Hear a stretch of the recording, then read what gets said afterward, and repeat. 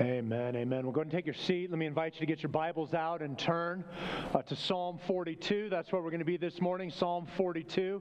As you're turning there, let me just take a moment to thank the various brothers who filled the pulpit here over these last handful of weeks. Yeah, I think that's great.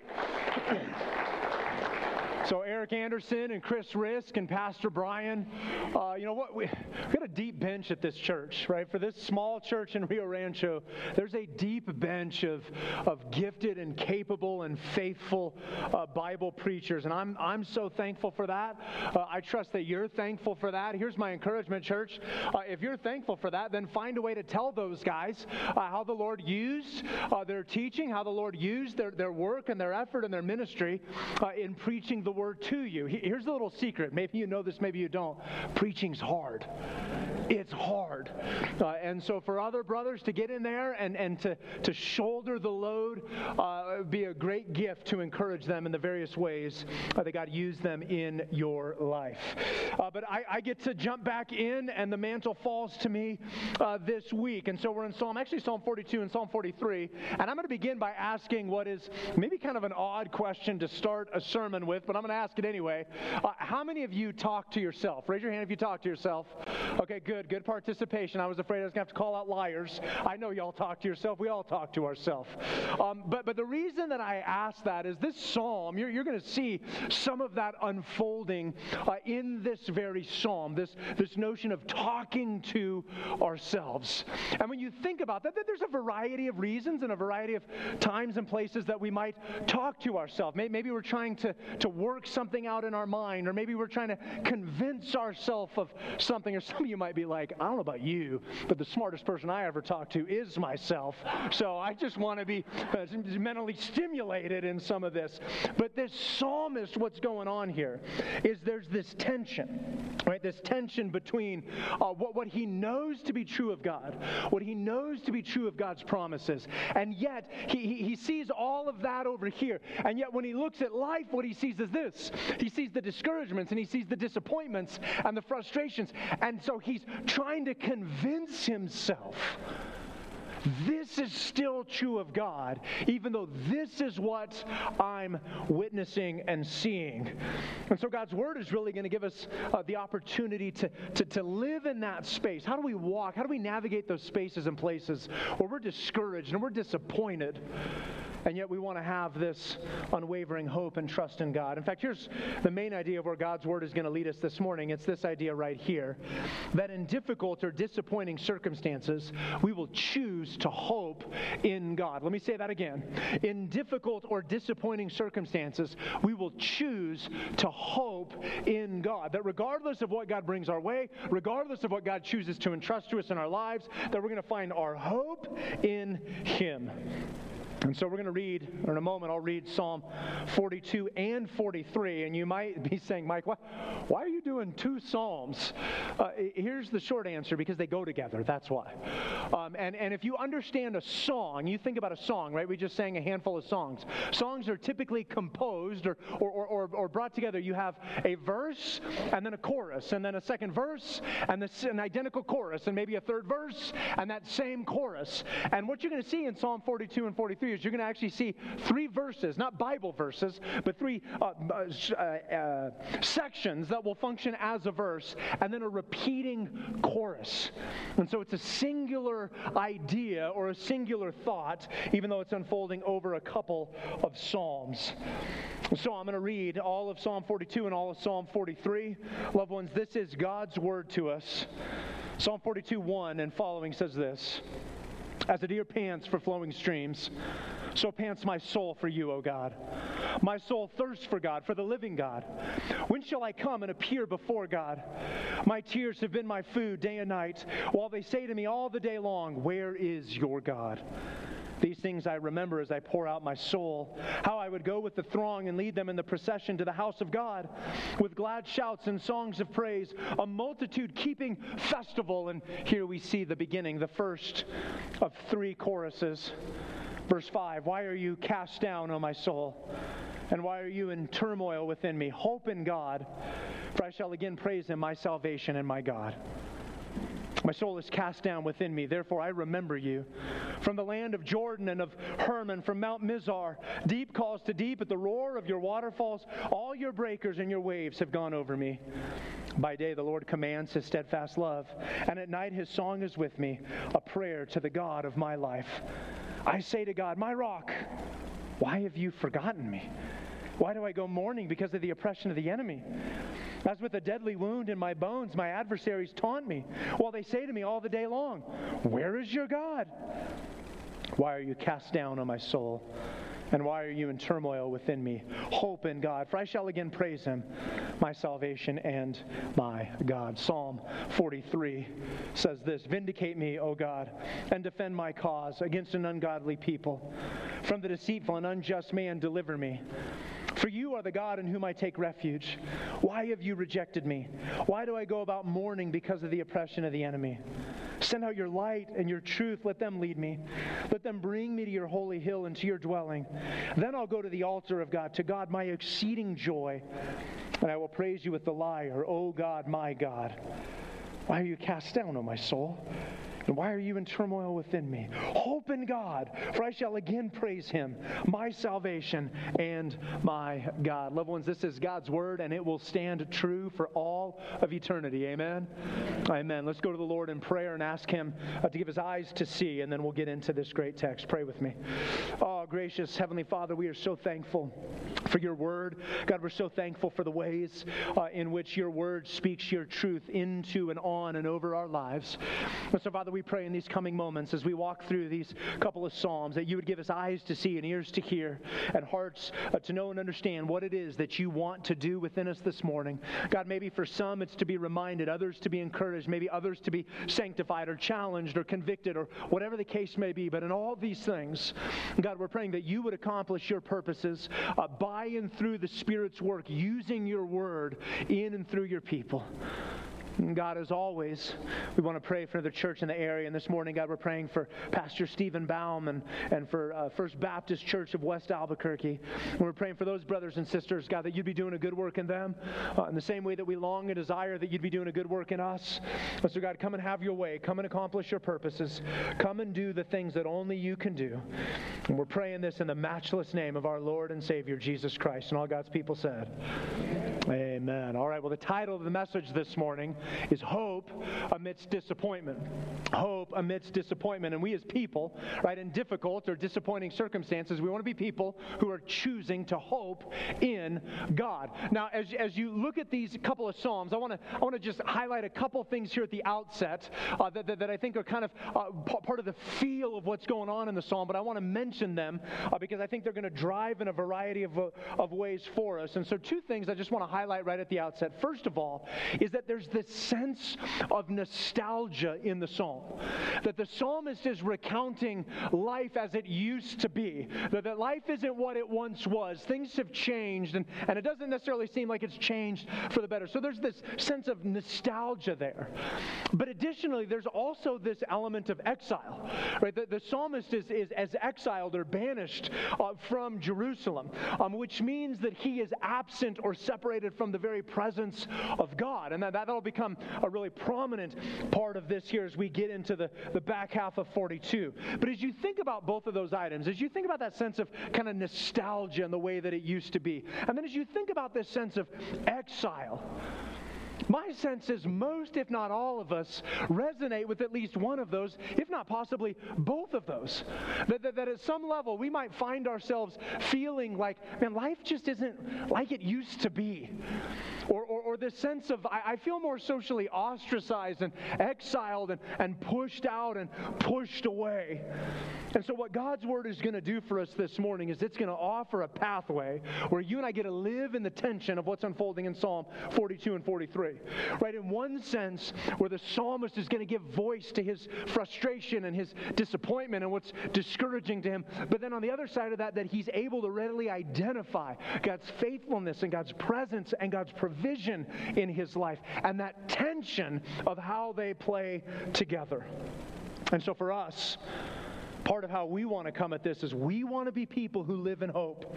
We want to be people of hope, even though your life may very well be surrounded or enshrouded with all kinds of difficulty and disappointment. So hope amidst disappointment, right? In disappointing or difficult circumstances, we will choose to hope in God. So how do we do that? Well, let's get into the text, and it's going to unfold that for us. Here's the first of each. We're going to look at each of the verses of the song, not verse 1, verse 2, but each verse of the song being sung in Psalm 42 and 43. And so verse 1 tells us this, and it's this, that if we're going to be people of hope, that we must desperately long for God.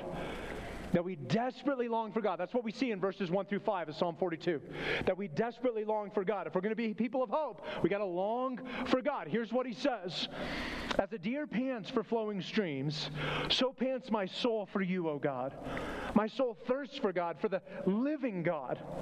And so the first aspect of this desperately longing for God that comes out of the text is this, is that God alone is the one who satisfies our thirst.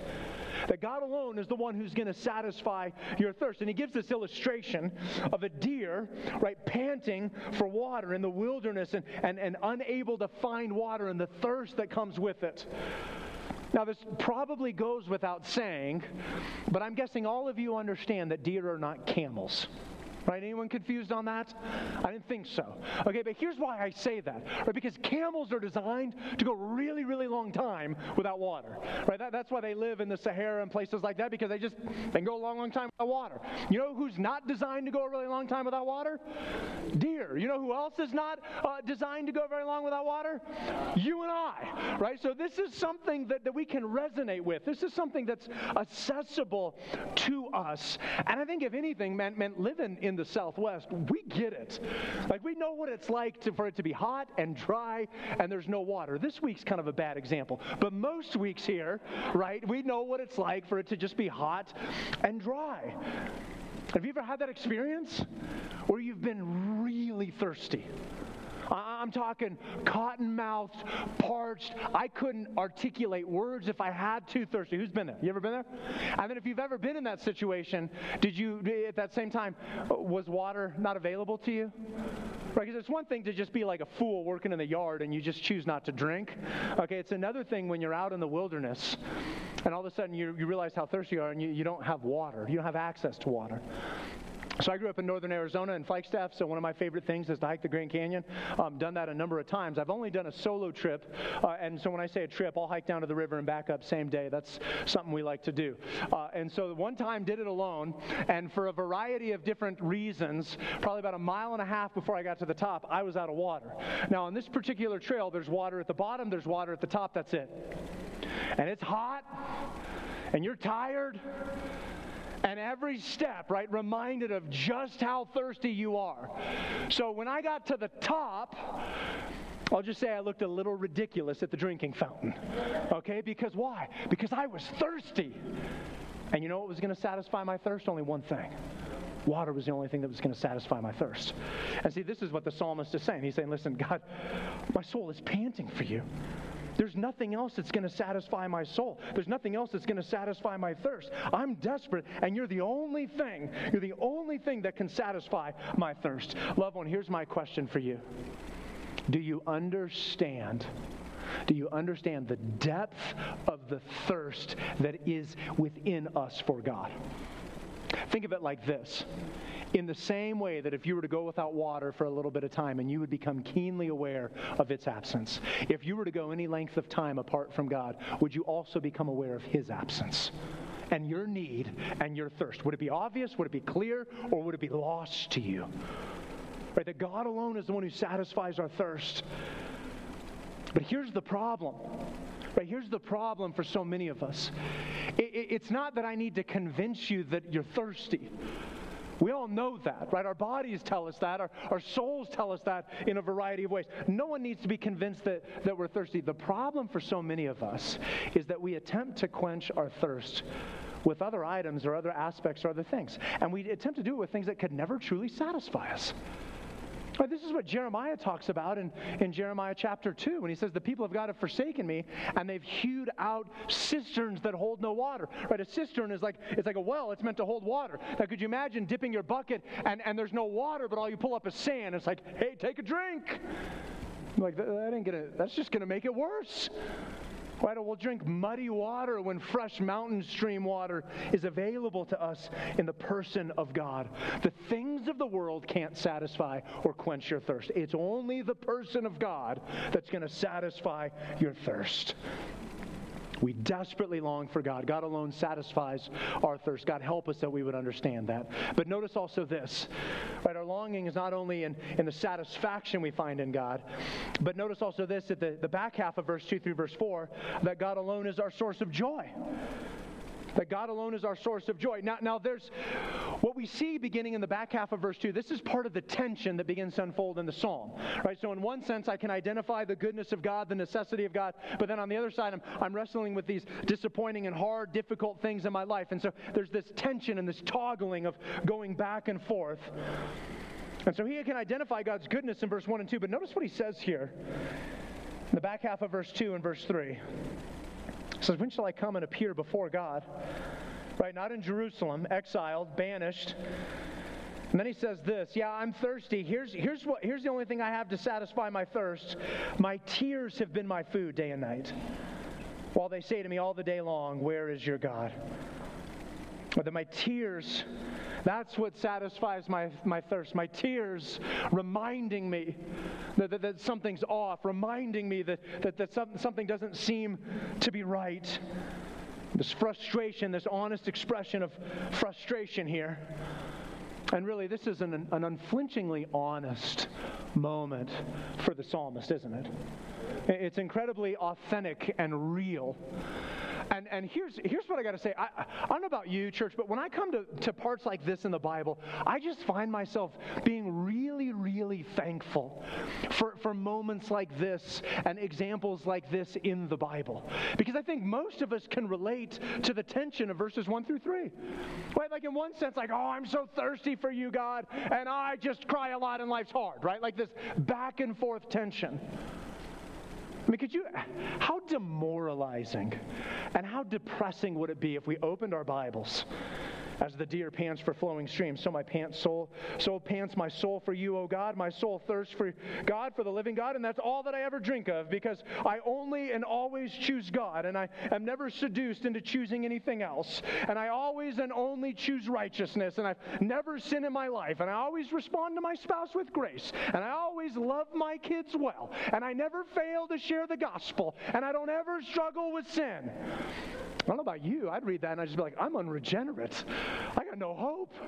Like, I'm utterly lost. And yet what the Bible's full of is what? Broken, fallen sinners living in a broken, fallen world. Right? So praise God for just this unflinchingly honest moment in the Bible.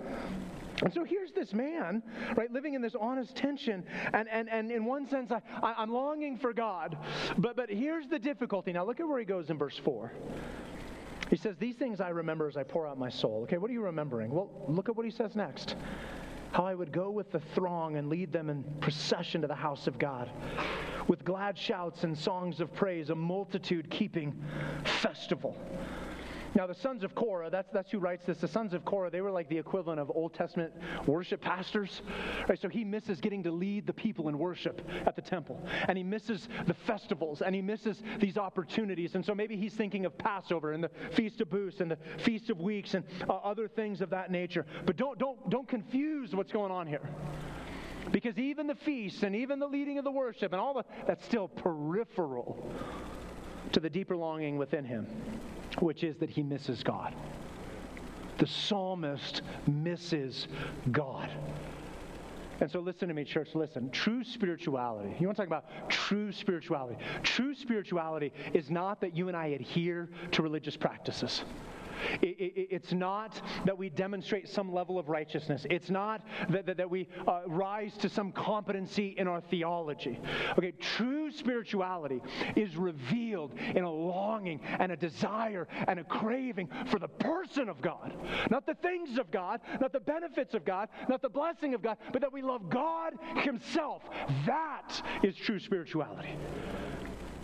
We love Him. But too often we settle for cheap substitutes and lame imitations. That's why C.S. Lewis, right, talks about we'll settle for mud pies in a slum instead of an offer of a holiday at the sea, because we're too easily pleased. I'll settle for far less than the person of God Himself. I'll just take one of the benefits of God. It's like, oh, that's enough. And it's like, no, God Himself's over here. Right, that our source of joy, God alone is our source of joy. In fact, Augustine said this. He said, you, speaking of God, you have made us for yourself, O Lord, and our hearts are restless until they find rest in you. Right, that God is, He's the source of our joy. And yet what do? We hold out some hope that some comfort, some luxury, some experience, some amount of money, or whatever it is going to somehow bring joy in our life. So let's just settle this once and for all. Logic, I understand as fallen sinners, we're going to wrestle with this till the day that we die. Okay, but logically, let's just put this to death once and for all. So here's the question. What is the greatest, most valuable entity you could ever possess? Think about that for a minute. Like, what would be the most valuable, greatest, grandest, most enormous thing? So here, let's start walking down the road. How about a big old mansion? 10,000 square feet of just enormous, over-the-top, maybe gold-rimmed toilet seats, right? And just all the ridiculous things you find in huge homes like that. And you're like, okay, I'm going there. But listen, you can have your mansion because I want mine to float. So I'm going to get a yacht, right? And then I can travel the seas and go to different places. If you've been watching the news lately, yachts that's kind of old hat. The cool thing now is to go to space. So maybe you're going to get a mansion in a spaceship, right? And up you go. And we could go on and on with the ridiculousness. Again, what is the greatest? What is the most valuable entity that you and I could ever possess? Are you ready for it? Here it is. It is communion with God. It's the greatest thing you could ever possess. That's the greatest thing you could ever have. So, only a fool goes, oh, I've got this really great thing. Now I want to go pursue this junky thing. It's like, what? You got the best right here. And yet this is what we do, right? We want cheap substitutes. We want fraud imitations. Loved one, do you long for God? Are you panting for God? Is your gladness and your joy tied up in Him, or are you seeking for it somewhere else? See, if we're going to be people of hope, if we're going to be people who live in hope, and we'll be people who can live in hope even amidst disappointment, we have to desperately long for God. Now, verse 5 is the first of three choruses that we see. We're going to come back and deal with the choruses at the end. Here's one thing I'll just note real quick before we move on to verse 6 through 11. Just note this, that you see the tension of disappointment and the provision of God in this text. Right? So in one sense, here's the disappointment. Why are you cast down, O my soul? And why are you in turmoil within me? And then here, being able to identify the provision and presence and work of God. Hope in God. For I shall again praise Him, my salvation and my God. And here he is, right, trying to talk to himself, trying to convince himself, once again, trying to come back to, no, I know this is true of God, even though I'm seeing all these other things. I'm going to hold out hope. And so the psalmist continues. Right, hope amidst disappointment. Not only that we desperately long for God, but look at verses 6 through 11. Here's the second thing. And it's that we actively remember God. That we actively remember God. Verse 6, my soul is cast down within me, therefore I remember you. Right, he's like, I'm cast down, so I'm going to remember God. Now, in the Bible, you talk about, right, often for us, when we think about remembering, it tends to have more of a casual and passive sense to it. Right, so you can hear a song, and it takes you back to a particular time in your life or a particular memory. You're like, oh, yeah, I remember that. Or you smell certain foods or certain smells, and they take you back to different places. But that's far more passive. See, in the Bible, when you see the word remember in the Bible, when people in the Bible are remembering, it's a far more intentional and deliberate choice where they're thinking and considering and reflecting upon the truth of God. And so if we're going to be people who live in hope amidst disappointment, we've got to get good at this. We've got to be intentional about this. We have to be people who actively remember. And here's what I want you to notice. This is not happening when life is good for the psalmist. Right? Things are not all just playing out swimmingly for him. In fact, what you're going to see in the next few verses is things are actually quite difficult. And so we actively remember God two ways, two items I want you to see here in the text. Here's the first. Look at verse 6 and 7. And it's this, that we remember God in chaos. That we remember God in chaos. And so he tells us, my soul is cast down within me, therefore I remember you. And then probably, if we're just being honest, the rest of verse 6 and verse 7 probably doesn't read like, oh, I see chaos in that. Right? We see some place names, Jordan, Hermon, Mount Mizar, and then some stuff about water. You're like, where do you see chaos in that? Well, let me try to explain. First of all, when you look at the end of verse 6, you see three places that are mentioned. You see Jordan, Hermon, and Mount Mizar. Those places geographically were on the edge of Israel. This is the edge of the promised land. And so what most scholars believe is that this psalm was actually written by someone who was being taken into exile. Right? So as they were being taken into exile, that they're in this mountain range and they're looking back to Jerusalem. And they can't see Jerusalem, but they can see just the outline of the mountains that surround Jerusalem. And they know once I go over this mountain ridge, I won't be able to see that anymore. And so there's this final look back. I don't know if you have places like that in your life, or as you leave, sometimes you look of what's back behind you. Growing up in Flagstaff, Arizona, the San Francisco Peaks there, that's the highest point in Arizona. That's an iconic thing in my mind, right? That just screams to me. And so every time we come back home and we get on I-40, and in the rear view mirror, the mountains just dominate for about 60 miles. And then there's always this time where I'll kind of just look back one last time and it's like, I don't know when I'm going to see you again. It's that kind of sense, right, on the edge. I don't know if I'm going to see you again. And it's possible that it was an exile. But either way, he's in the wilderness. He's banished. And so there's this sense of exile. Right, whether it's functionally or actually true, there's this exile sense. And so part of remembering God in chaos is we remember God in exile. That we remember God in exile. Okay, question. How many of you have ever been in another country? Raise your hand. Ever been in another country? Okay, so a number of you know what this is like, even if you've only been there for a few days. What's it like when you first get to another country?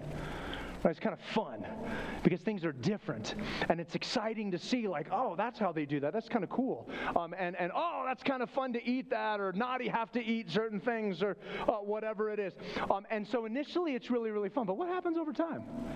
Right, the longer you're there, what begins to happen? You start missing home. Right? You start missing what you're used to. You start missing what's normal, and you're kind of like, oh, I'm kind of getting eager and anxious to go home. And all of a sudden, those items in that foreign place that you thought were fun, now they're just a reminder that you're not home. Right? Someone comes up to you and starts speaking a language, and you're like, I don't understand a word you just said. This is getting old. I just wish people would speak to me and I could understand. Or maybe there's certain food that you have to keep eating, and you're like, I can't wait to never eat this again. Or there's other food that you miss. And so when Becky and I lived in Vienna, right, world-class city, you know what you couldn't find? You couldn't find chocolate chips and you couldn't find cheddar cheese. So the country's full of cheese and it's full of chocolate. But there were no chocolate chip cookies because you couldn't find chocolate chips. And sometimes you just wanted cheddar cheese. Like sometimes you just want that, right? It's a reminder that you're not home. And I say all of this because listen to me. If you're a follower of Jesus, you're living in a foreign land and you're living in exile right now. And that has nothing to do with the fact that we're in New Mexico. I know this is part of the United States. The rest of the country doesn't, okay? But I know that's not what I'm talking about. I'm talking about the fact that you and I are living in spiritual exile. We are living as foreigners. This is not our home. This is not where our citizenship is found. That's what Paul says in Philippians 3, right? That we're citizens of heaven, not that we're citizens of earth. And what you see actually in the Bible is a theme of exile for God's people. And it starts pretty early on, and it runs all the way to the end. Now, for most of God's people, for most of human history, we have not struggled to put our arms around that. Because most people live in parts of the world where they're like, yeah, I'd be happy to move on, or they live in environments that are hostile to the gospel, so they're like, I'll be happy to move on. But for most of our lifetime in this country, it's been pretty comfortable. You know what's going to get increasingly less comfortable? Being a follower of Jesus in this country. And hear me when I say this, that's not the worst thing. Here's why it's not the worst thing. Because what that will do is it will force us to come to grips with the fact that this isn't home. This is not our eternal home. This is not where we're intended to be for all of time. That something far greater is coming our way. And so here in exile, the psalmist is remembering God. Loved one, in our current state, in your current place, we need to be proactively remembering God. That we're returning to His Word, we're returning to His promises, we're returning to His purposes. God help us that we would be doing this. That we remember God in exile. But notice also this, look at verse 7, that we remember God in the overwhelming. Sorry, so verse 6 talks about Jordan and Hermon and Mount Mizar. Verse 7 says this, deep calls to deep. Again, another water image being used here. But remember, in Hebrew poetry, water, or particularly the ocean and the deep, is always synonymous with chaos. Right? Hence the term, we remember God in chaos. Right? Deep calls to deep. There's never a time in Hebrew poetry where like, ooh, the ocean's great. No, it's chaotic and it's terrifying. And then he goes on and he drives that point further, and he says that the roar of your waterfalls, all your breakers and your waves have gone over me. Now, sometimes we read that, and what we do in our mind is we've got like this idyllic Hawaiian scene where this gentle waterfall is flowing over, and we kind of swim under it, and it's like, oh, this is so refreshing, and this is great. That's not what he's talking about here, okay? To be clear, not even close. In fact, the area where he's at, he's up in the headwaters of the Jordan River and very mountainous, craggy terrain. And so think of these incredibly steep ravines and where the water would rush down through them. So take the arroyo of some of the images you saw of some of the arroyos over the last couple of days. Take one of those, but then put it at like a 20% grade. Anyone want to jump into that? That's what he's talking about. You're like, no, that's terrifying. I don't want anything to do with that. That's exactly what he's describing. Right? That we're remembering God in the overwhelming. But again, it's in this moment of difficulty, it's in this moment of chaos that the psalmist is choosing to remember God. And so there has to be something inside of us. That when life is off kilter, when life is out of whack, that in the exile, in the overwhelming, that we're choosing to remember God. That we're intentional about it, that we're proactive about it, that we're pursuing it. Let me just ask you, will you choose to remember God in the overwhelming moments of your life? We remember God in the chaos. And notice this secondly. Verse 8 through 10, that we remember God in oppression. That we remember God in oppression. So verse 8, you have this beautiful statement about the Lord's steadfast love and this song that God sings over His people. Right? By day the Lord commands His steadfast love, and at night His song is with me. A prayer to the God of my life. So in one sense, the psalmist, again, is kind of returning to, okay, here's what I know to be true of God. One note, I'll just make it quickly. Notice that he uses the word Lord here instead of God. For a number of these Psalms, at the beginning of Book 2 and the book of Psalms, they're going to use the word God, which is the more generic name of God, more broad name of God, Elohim. But here in verse 8, he uses the word or the name Yahweh, right? The covenant-keeping, personal name of God. And of course, he's using that as he's describing the personal covenant-keeping character and nature of God. And so he's drawing us into God's covenant faithfulness by identifying both God's name but also God's activity. But here's the tension. He knows it in his head, but if you look at verse 9 and 10, I would say he doesn't quite believe it yet in his heart. He's not convinced. Because verse 9 says this, I say to God, my rock, why have you forgotten me? Why do I go mourning because of the oppression of the enemy? As with a deadly wound in my bones, my adversaries taunt me. Right? They're oppressing me, they're taunting me, they're mocking me. And notice now, while they say to me all the day long, where is your God? It was in verse 3, it was his tears that were saying that. Now it's actual people that are saying that. We remember God in oppression, the tension between voicing our frustration, but also identifying God's presence in our difficult situations. Loved ones, if we're going to be people who live in hope, if we're going to be people who live in a state of hope, we must remember, we have to be people who are remembering God in the taunts, in the mockery, in the oppression, in the persecution.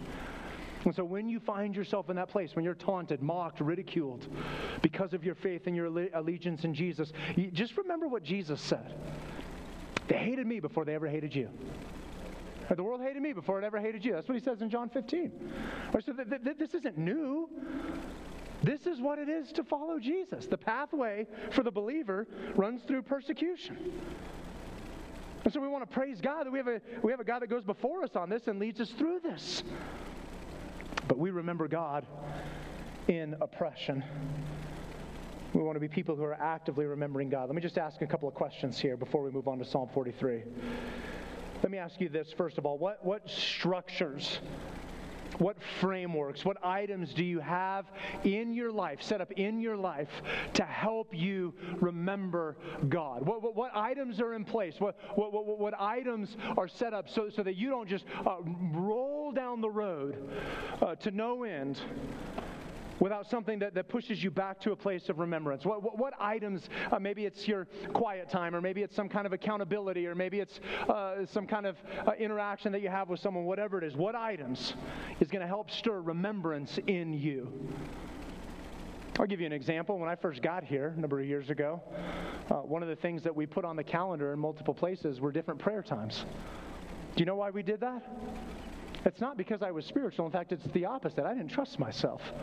I know more than anything that what we need is to be a people that pray. And I didn't trust myself to pray enough. So I'm like, you know what? We're just going to put multiple things on the calendar. And you know what that requires of me? I've got to show up and pray. It's brilliant, right?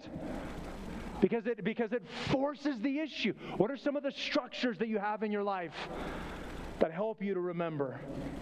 Secondly, ask yourself this: what promise do you need to remember right now?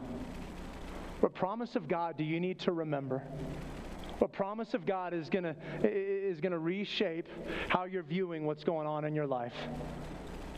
Thirdly, this: what eternal reality needs to frame how you're looking at life right now?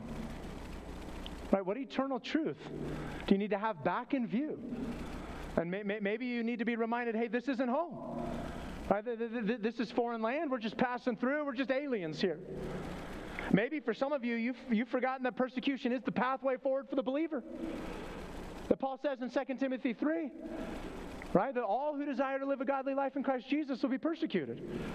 It's not new. It's not different. That's normative. We actively remember God. So now let's look at Psalm 43, this final verse in the song. And here's what we see. Here's really what the verse is about. It's this right here, that we confidently trust God's deliverance. That we confidently trust God's deliverance. Now, the voice of the psalmist here gets much firmer, much more confident, and there's this growing and rising sense of God's work. But again, his situation hasn't changed. His circumstances haven't changed. There's still a tension, but the tension is shifting because his perspective on God is shifting. That we confidently trust God's deliverance. Here, let me make note of a few things here for us. First of all, make note of this in verse 1 and 2, that we trust that God is our deliverer. So listen to verse 1 and 2. Listen to the language he uses. Vindicate me, O God, and defend my cause against an ungodly people. From the deceitful and unjust man, deliver me. For you are the God in whom I take refuge. Right? These words, vindicate and defend and deliver and take refuge. Right? See, so he's trusting that God is his deliverer. That's what he's trusting. And that's what we want to trust, that God is our deliverer. So by the time you get to the end of verse 2, he's restating the question from Psalm 42, but it's less of an indictment, but more of an actual question. Why do I go about mourning? Because of the oppression of the enemy. Like, why am I doing this? Right? Which is a fair question. Why? He's trusting God to deliver him from his accusers. Did you hear that? He's trusting God to deliver him from his accusers. Anybody in the room that has a similar scenario unfolding in their life? Anyone else have an accuser that you need to be delivered from and you can't deliver yourself from? Anyone else? Are you starting to see where I'm going with this? Right? Isn't this what's unfolding in the entirety of the spiritual realm as we speak? That Satan accuses us?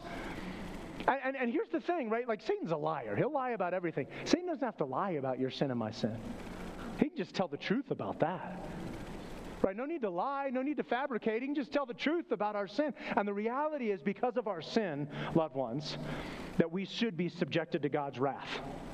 That we should be crushed for our rebellion. But we're not. Why? Because God has sent a deliverer in Jesus. The blood of Jesus is shed in our place, is what delivers us from the wrath of God that we deserve. And so will you trust that Jesus is delivering you? Will you trust that he already has delivered you? And when you think about what he delivers you from, there's multiple facets or layers to this. Right? Because when we trust Jesus to deliver us, first of all, he delivers us from wrath. That we're not subjected to the punishment. Right? We're not going to suffer the consequence that we deserve. But secondly, not only that, we're delivered from being enslaved to sin.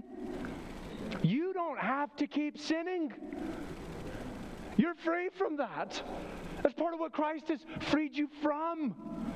But not only that, that a day is coming when you and I will be freed from the entirety of the curse.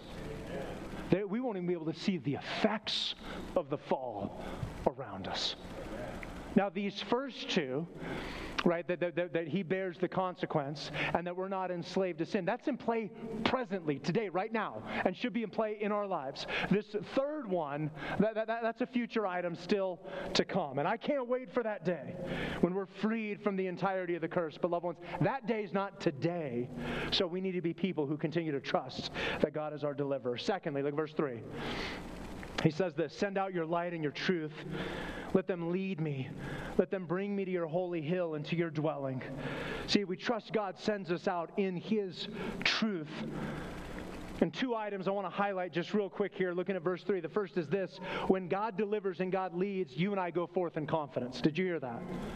When God is the one who delivers and God is the one who leads, you and I can go forth in confidence because it doesn't rise and fall with us. It rises and falls with God. And so our confidence is in him, not in our ability to do the right thing. But notice also this. Look at the back half of verse 3, right? Talking about coming to the holy hill, into your dwelling place. When God delivers us, we can come into his presence. See, when God delivers us, we're enabled to come into the very presence of God. If you remember, a handful of weeks ago, we started the Psalm series with Psalm 24. Right, and the question in that psalm is, who may ascend the hill of the Lord and who may stand in his holy place? And you're like, not me. Right, because the qualifications were fourfold. Right, you got to have clean hands, pure heart, doesn't lift up your soul to what is false, or to swear deceitfully. And so you're just like, well, I'm out. It's kind of a bummer, right? And we are out if it depends on us.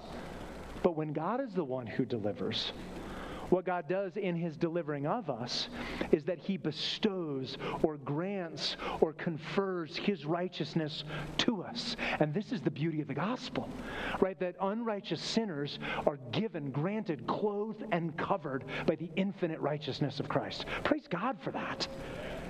And so we trust God sends us out in his truth, and we get to come into his holy hill and into his dwelling when that's the case. And then finally this, look at verse 4.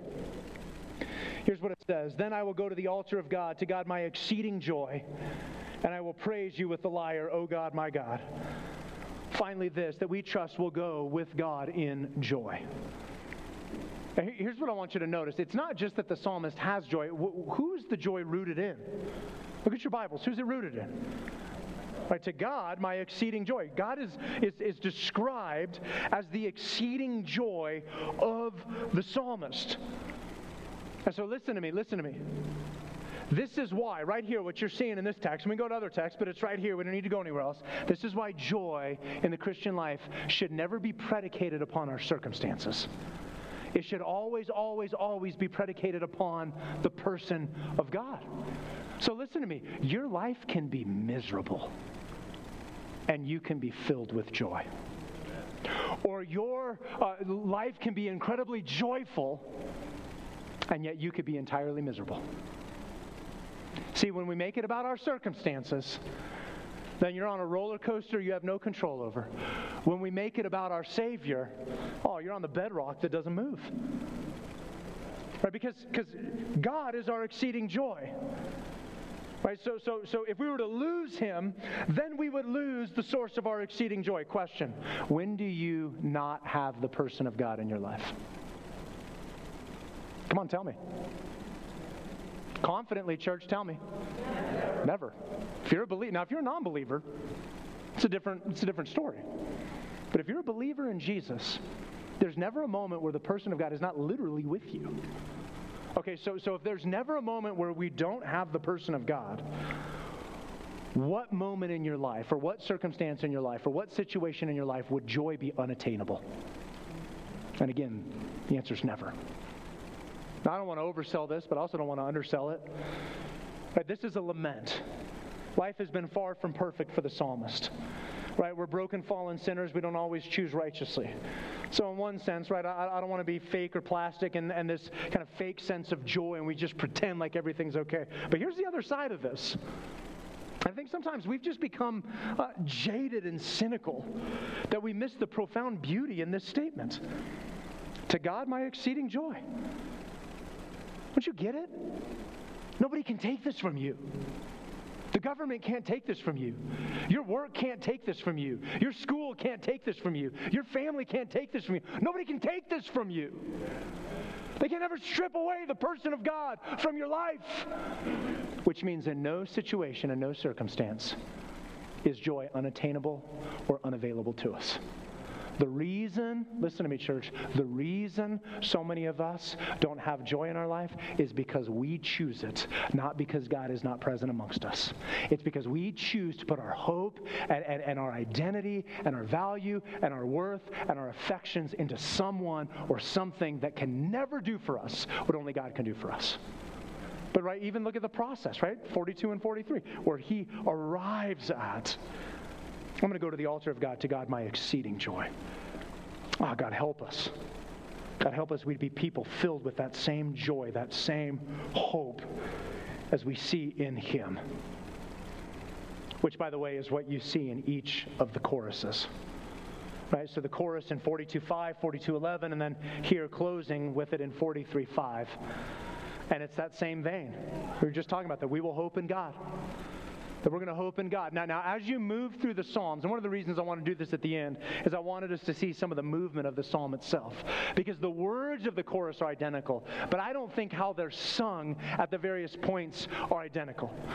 Because the psalmist is changing and shifting. His confidence in God is growing, and it's becoming more steadfast and sure. He's seeing things better and better for what they are. And so here, if I could, I don't know if this is actually the case, here's what I think is going on. When you get to the first chorus, and my tears have been my food, and I miss what's going on. I think the volume of the chorus is predominantly in the first half. Why are you cast down, O my soul? Why are you in turmoil within me? And then this faint whisper, hope in God. I shall again praise Him, my salvation and my God. Not convinced, but trying to reason with himself. But as things continue, begins to shift, right? So by the time you get to the second chorus, it's a little more balanced. Right? Not quite as loud is the being cast down. Not as quiet is the hope. And I think by the time you get to the end of Psalm 43, it's a complete reversal. Right? Why are you cast down? Oh, my soul, why are you in turmoil within me? Right? It's this faint whisper. It's this echo. And what screams out is, I'm going to hope in God. I am again going to praise Him. He's my salvation and my God. It's this growing confidence, listen, in the Lord, not circumstances, in the Lord. Because the circumstances haven't changed. The only thing that has changed is His perspective on God. And as you think about this, as we consider this, let me just have you think about Jesus Himself because Jesus employed this same type of language in his ministry. In fact, on multiple occasions, Jesus used this same type of verbiage and language, maybe even was even thinking of Psalm 42 and 43. But I want you to flip over to John 12. I want to close in John 12. Flip over to John 12 for just a moment,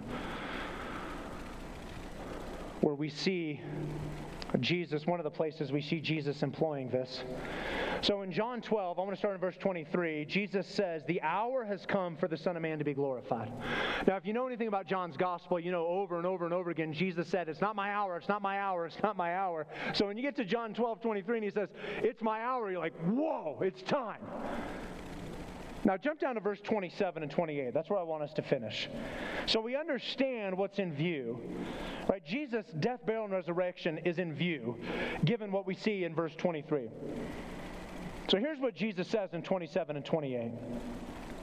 "Now is my soul troubled." He's talking like the psalmist, isn't he? Maybe even thinking of Psalm 42 and 43. "And what shall I say? Father, save me from this hour? But for this purpose I've come to this hour. Father, glorify your name." See, unlike the psalmist, Jesus is going to see and face alienation, but he's not going to shrink away from that. Unlike the psalmist, he's not going to shrink away from the overwhelming cost and the difficulty of the mission in front of him. He's not going to shrink away from the opposition and the mockery. He's going to suffer a far more dangerous torrent, raging torrent, than those rivers at the headwaters of the Jordan River. He's going to suffer under the torrent of the wrath of God, bearing the penalty for your sin and for my sin. And he's going to do all of that so that we would be delivered from the wrath that we deserve. Here's the connection. Jesus is cast down. Jesus is troubled. Jesus is in turmoil so that you and I could hope in God our salvation. Isn't that awesome? It's beautiful. And so, loved ones, as you consider the troubles and the difficulties and the hardships that you are facing in your life right now, and as you look at the turmoil in your soul and you see the ways that you are cast down, do so with your Savior in view, being reminded that you shall praise Him again, because He faced what most troubled us, our sin. And He did so that we could be reconciled unto God. Praise be to God for that. Let's pray.